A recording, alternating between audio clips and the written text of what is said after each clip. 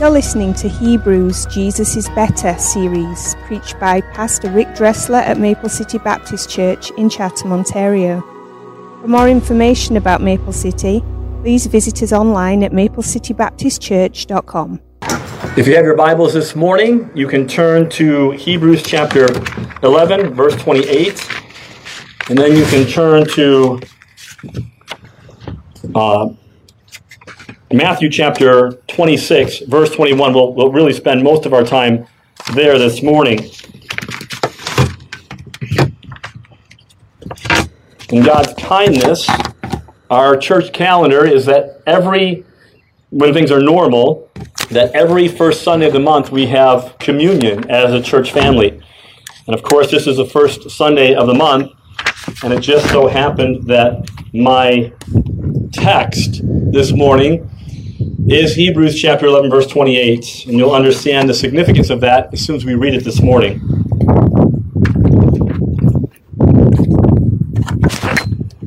Sorry about that. Something just came disconnected, Dan, but it's okay. I think I've got this covered.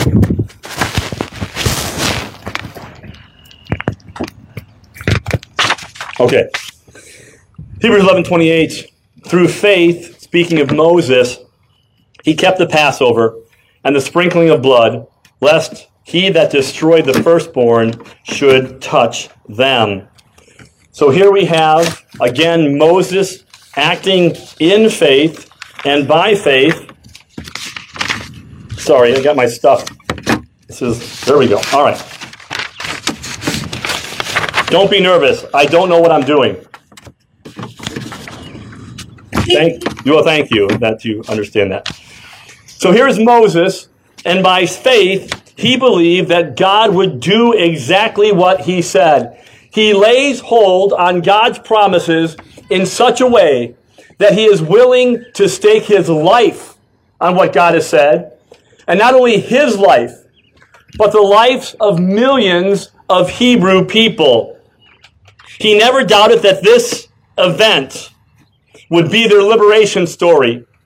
And so this morning, we're going to closely examine the Passover feast, this Feast of Unleavened Bread, which now has been the longest running religious festival, 3,500 years. The Jewish nation has been doing this. And at the time of Jesus' crucifixion, right before, they've been doing this for 1,000 years. And so it's important for believers. The meaning of the Passover is indispensable for believers today. It helps us to connect the dots and fully understand what we're doing this morning as we partake of the communion service. So, look at Matthew chapter 26, verse number 20, and we'll just read through to verse 29. Now when even was come, he sat down with the 12, and as they did eat, he said, Verily I say unto you, that one of you shall betray me. And they were exceeding sorrowful, and began every one of them to say unto him, Lord, is it I? And he answered and said, He that dippeth his hand with me in the dish, the same shall betray me. The Son of Man goes, as is written of him, but woe unto the man of whom the Son of Man is betrayed. It had been good for that man if he had not been born. Then Judas, which betrayed him, answered and said, Master, is it I? And he said unto him, Thou hast said. And as they were eating, Jesus took bread, and blessed it, and brake it, and gave it to his disciples, and said, Take, eat, this is my body. And he took the cup, and gave thanks, and gave it to them, saying, Drink ye all of it, for this is my blood of the New Testament, which is shed for many, for the remission or forgiveness of sins. But I say unto you, I will not drink henceforth of the fruit of the vine, until the day when I drink it anew with you in my Father's kingdom. Now, understand this morning that Jesus is going to partake in the Passover, and the Passover today is somewhat different than it was back then, right? We're talking about almost 2,000 years removed.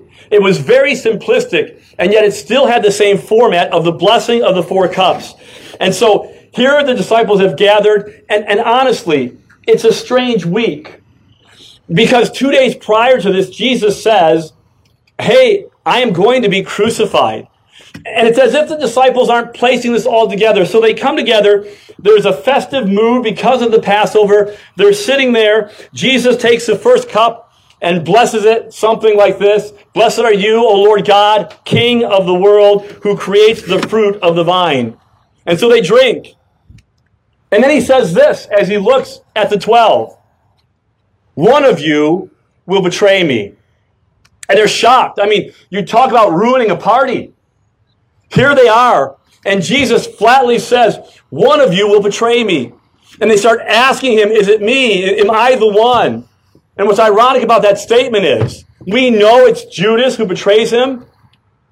But in the garden, every one of them would leave him. And so they have the first cup. Jesus drops this bomb. And then the next event is the dipping of the karpas. It's interesting. Hebrew scholars debate on what this means. It was the time when you took like a piece of lettuce and you dipped it in this salty liquid and then you ate it. But many of them believe that this is actually to remind them of the story of Joseph, to which the Exodus story begins. If you remember the story, here is Israel, who has 12 sons, and the 11th one is his favorite, by far. So much so, he has special clothes to wear. And his brothers despise him. And one day his brothers are out in the field, and Israel says to Joseph, go find your brothers, check up on them. And as he's coming to see them, they see him afar, and they say, here comes that dreamer, let's kill him. But in an act of benevolence and kindness, they don't kill him. They instead sell him into slavery. They take his coat of many colors. They shred it apart and take the blood of a lamb and stain the jacket with that blood. They take it back to his father and they say, hey, we don't know, is this your son's coat? Wanting him to believe that Joseph is dead. And so they take the dipping of the karpas and they dip it in the salty liquid and they put it into their mouth. And the taste of the salt, if you've ever bitten your lip, it's salty, it's mineral, it's that blood. And it reminds them that this is where the story of the Exodus begins because Joseph is sold into slavery. Then they would go to the Torah, the teaching, and they would recount the entire story of Abraham, Isaac, Jacob, and Joseph, thinking he was dead, and now a famine in the land of Canaan. And so in desperation, Israel sends his sons down, and to their amazement, after a number of events, they realize that Joseph is truly alive. And of course, they're terrified at this thought. And in one of the most beautiful stories in the Old Testament, Joseph says, I forgive you. God had a plan. God had a purpose. He brought me here to save your life, and you meant it for evil, but God meant all of this for good. And so they come to Egypt. They're saved. They prosper. They explode in population. And a new Pharaoh comes on the scene. And with this increase, he sees Israel now as a threat to national security. And so he devises a plan to bring them under hard labor. They become slaves. They work and they sweat and they labor as slaves, but it doesn't work. These people continue to multiply. And so he thinks, we've got to take care of these males. And so he tells the Hebrew midwives, as the Hebrew children are born, if they're males, kill them. And they don't. They honor God and they disobey. And Pharaoh asks them why, and they say, well, the Hebrew women are different. You know how that goes. And somehow he buys that. And then he says to the people of Egypt, and remember, he is the son of a god as far as they're concerned. He says to his population, when you see a Hebrew child, throw him in the river. You know, through my life, I've read over that, and I think I've just passed over that.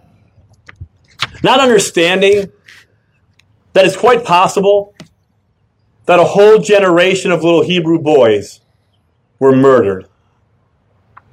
One after another. And the children of Abraham cry out.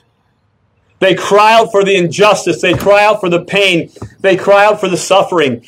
And Yahweh, the great I am, the God of the Hebrews, hears their cry, which reminds us this morning that our God hears the cry of those who suffer injustice. All those who suffer injustice. He hears the cry of his people. He knows, he's concerned, and he will act. And so he acts. And he raises up Moses. And he says to Moses, I'm going to use you to deliver my people. And so Moses goes to Pharaoh and he says, Yahweh has said, let my people go. And Pharaoh says, who's Yahweh? Get out of my face. And so, in an act of 10 acts of justice, the Exodus will take place.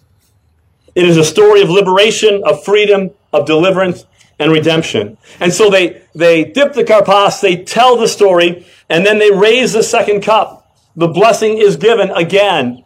And it was customary then to read Psalm 113, which is the first psalm in the list of the great Hallel. And they would read it talking about God and who he is and his deliverance. And next came the unleavened bread. And so you know, I think, the story of the unleavened bread. God said, on this night you will be cast out of Egypt. Have your shoes on, your bags packed, ready to go. And so they had their bread in the troughs for kneading it, and yet they left in such a hurry that the bread didn't rise. And so the next meal they had was unleavened bread, a flat cake, because of the manner in which they left. And so now they take the bread, and Matthew says Jesus grabs it, and he blesses it, and he breaks it. And then he does something that is astounding. Remember, for 1,000 years, Jews have been gathering together, taking this bread, understanding what it meant in their history for their suffering that night. And Jesus says, this bread is my body, which is broken for you.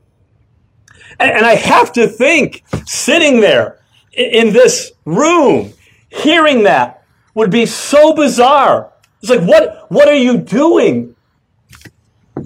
I'm sure looking back, after that night, they would think of the process of bread, how it is worked and kneaded, and then cast into a furnace. Jesus knew what was coming. He knew that his body would be broken, that it would be spit upon, it would be smacked and beaten and hit. He would be scourged and whipped and pierced. And he said, this is my body, which is broken for you.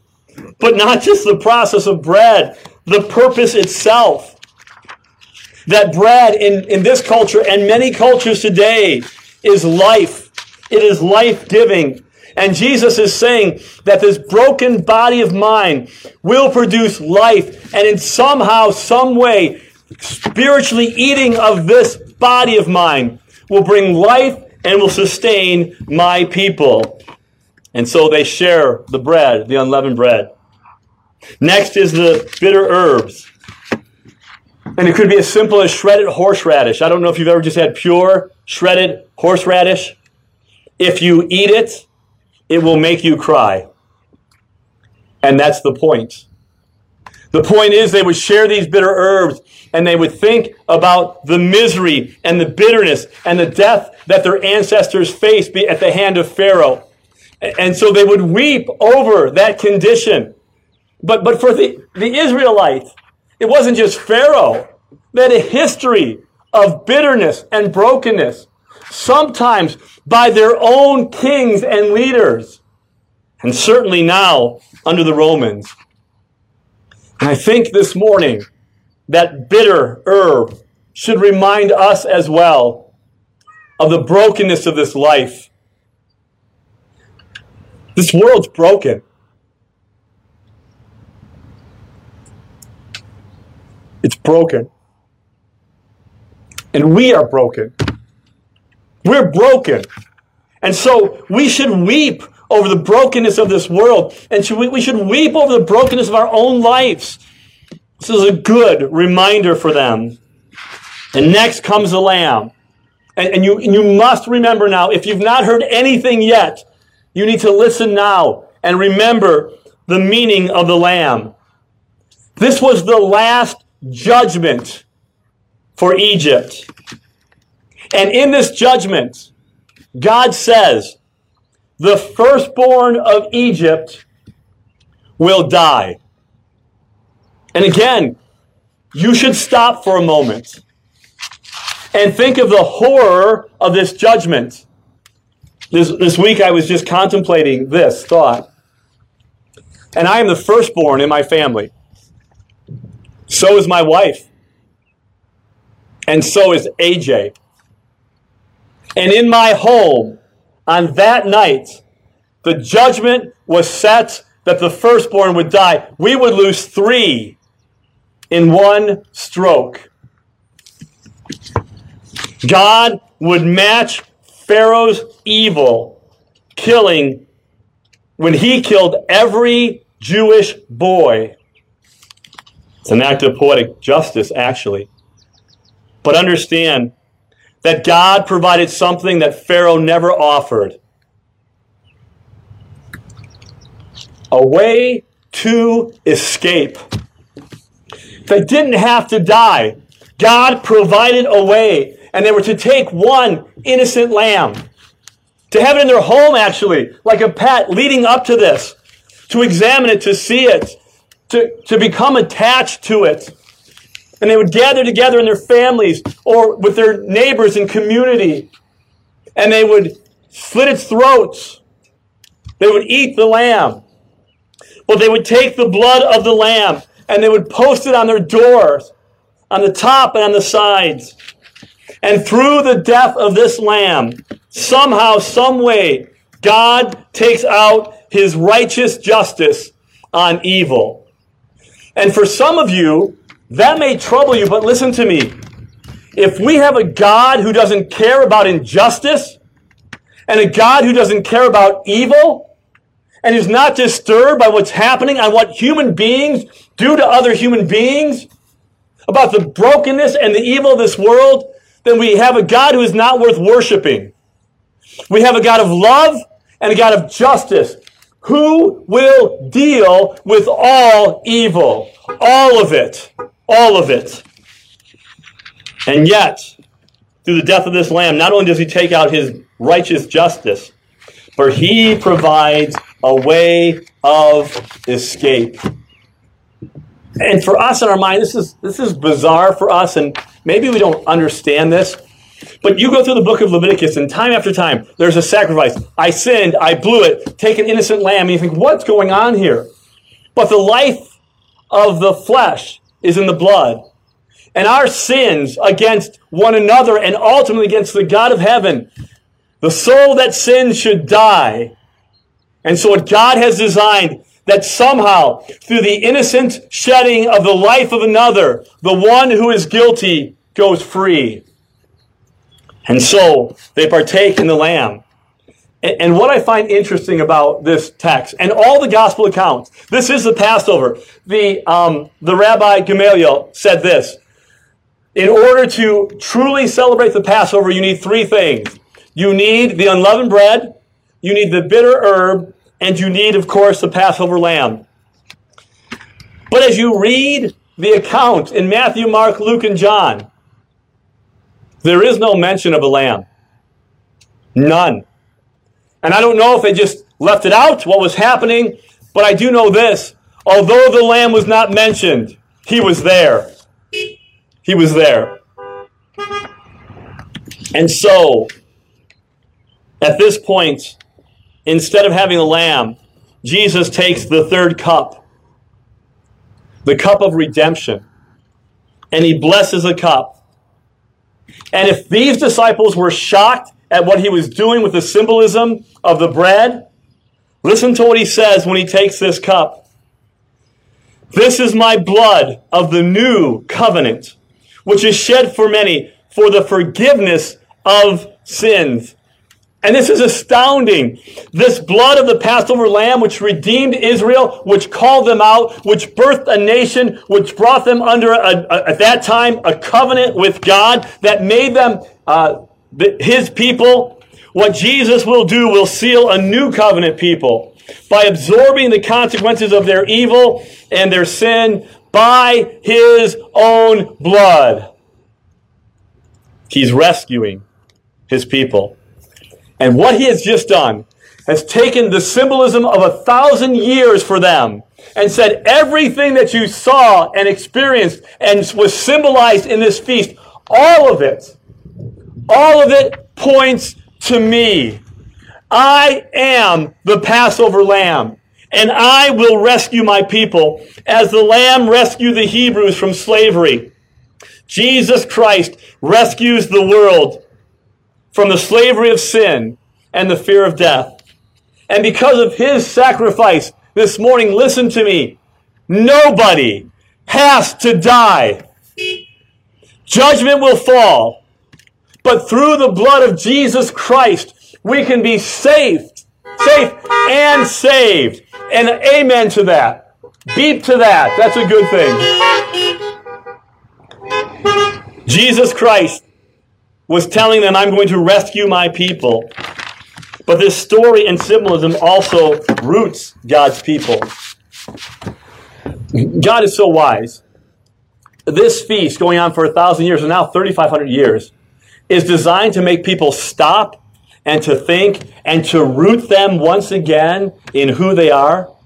And when we come together as believers, as a community, and we take the bread and we take the cup, we are once again rooted and reminded that we are the people of God. We are the new covenant people. And in a world that tries to tell us who we are and how to find identity, the Word of God already tells us. And so we take the bread and we take the cup, and we once again this month, we root ourselves and understand that we are the people of God who have been rescued by God, who are saved, born again, redeemed, and saved by the blood of Jesus Christ. Now, for Jesus, during this evening, this was not the end. And after he makes this astounding statement about the glory of his blood and his life being given to others, he says, I will not drink it again until the day when I drink it anew with you in the kingdom, in my Father's kingdom. He was looking to the other side. There's a fourth cup, and Jesus does not take it. After this, we're told they went out and they sang a hymn. They went out. They finished the great Hallel, 114 to 118.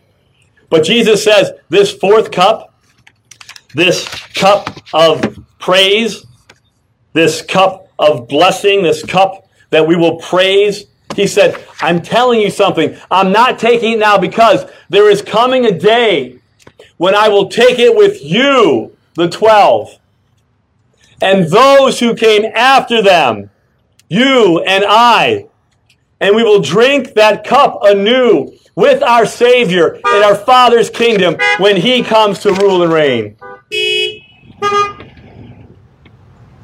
This morning we're reminded that we have been rescued, that we are rooted, we are the people of God, and that Jesus Christ will return to reign and make everything right.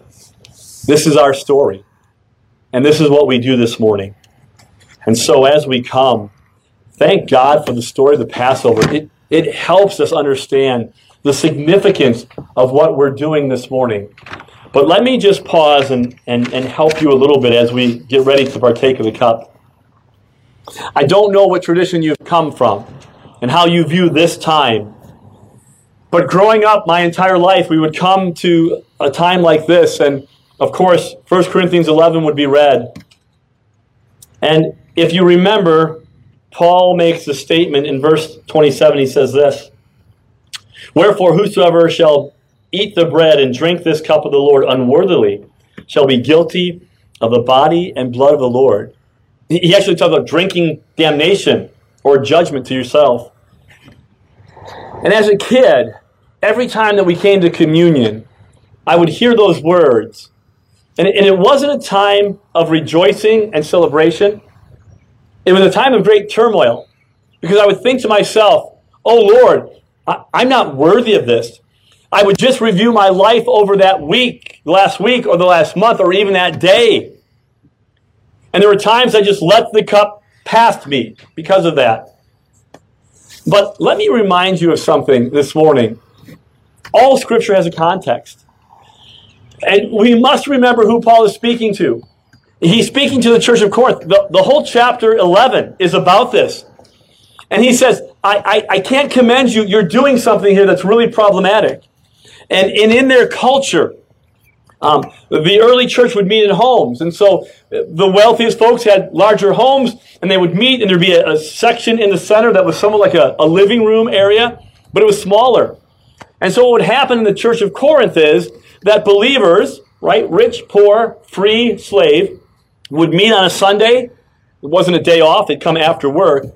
But the wealthy then would come early, and they would just feast. I mean, they would gorge themselves in this church. Some of them would get drunk.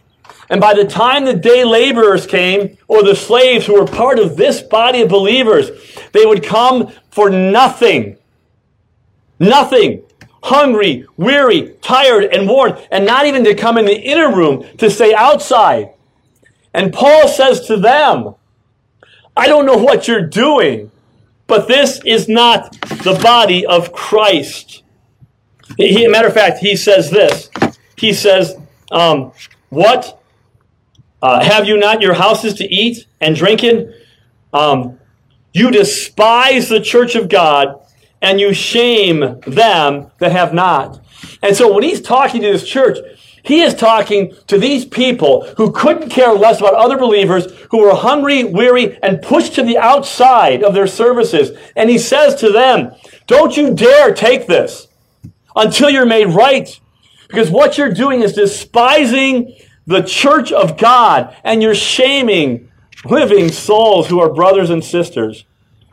And so, I know that many of you are like me. And we'll come to the time of this communion service, and we'll open it up, or we'll think about it, and you will say, I blew it this week. I'm not worthy. Or the last 7 days, I got into the Word once.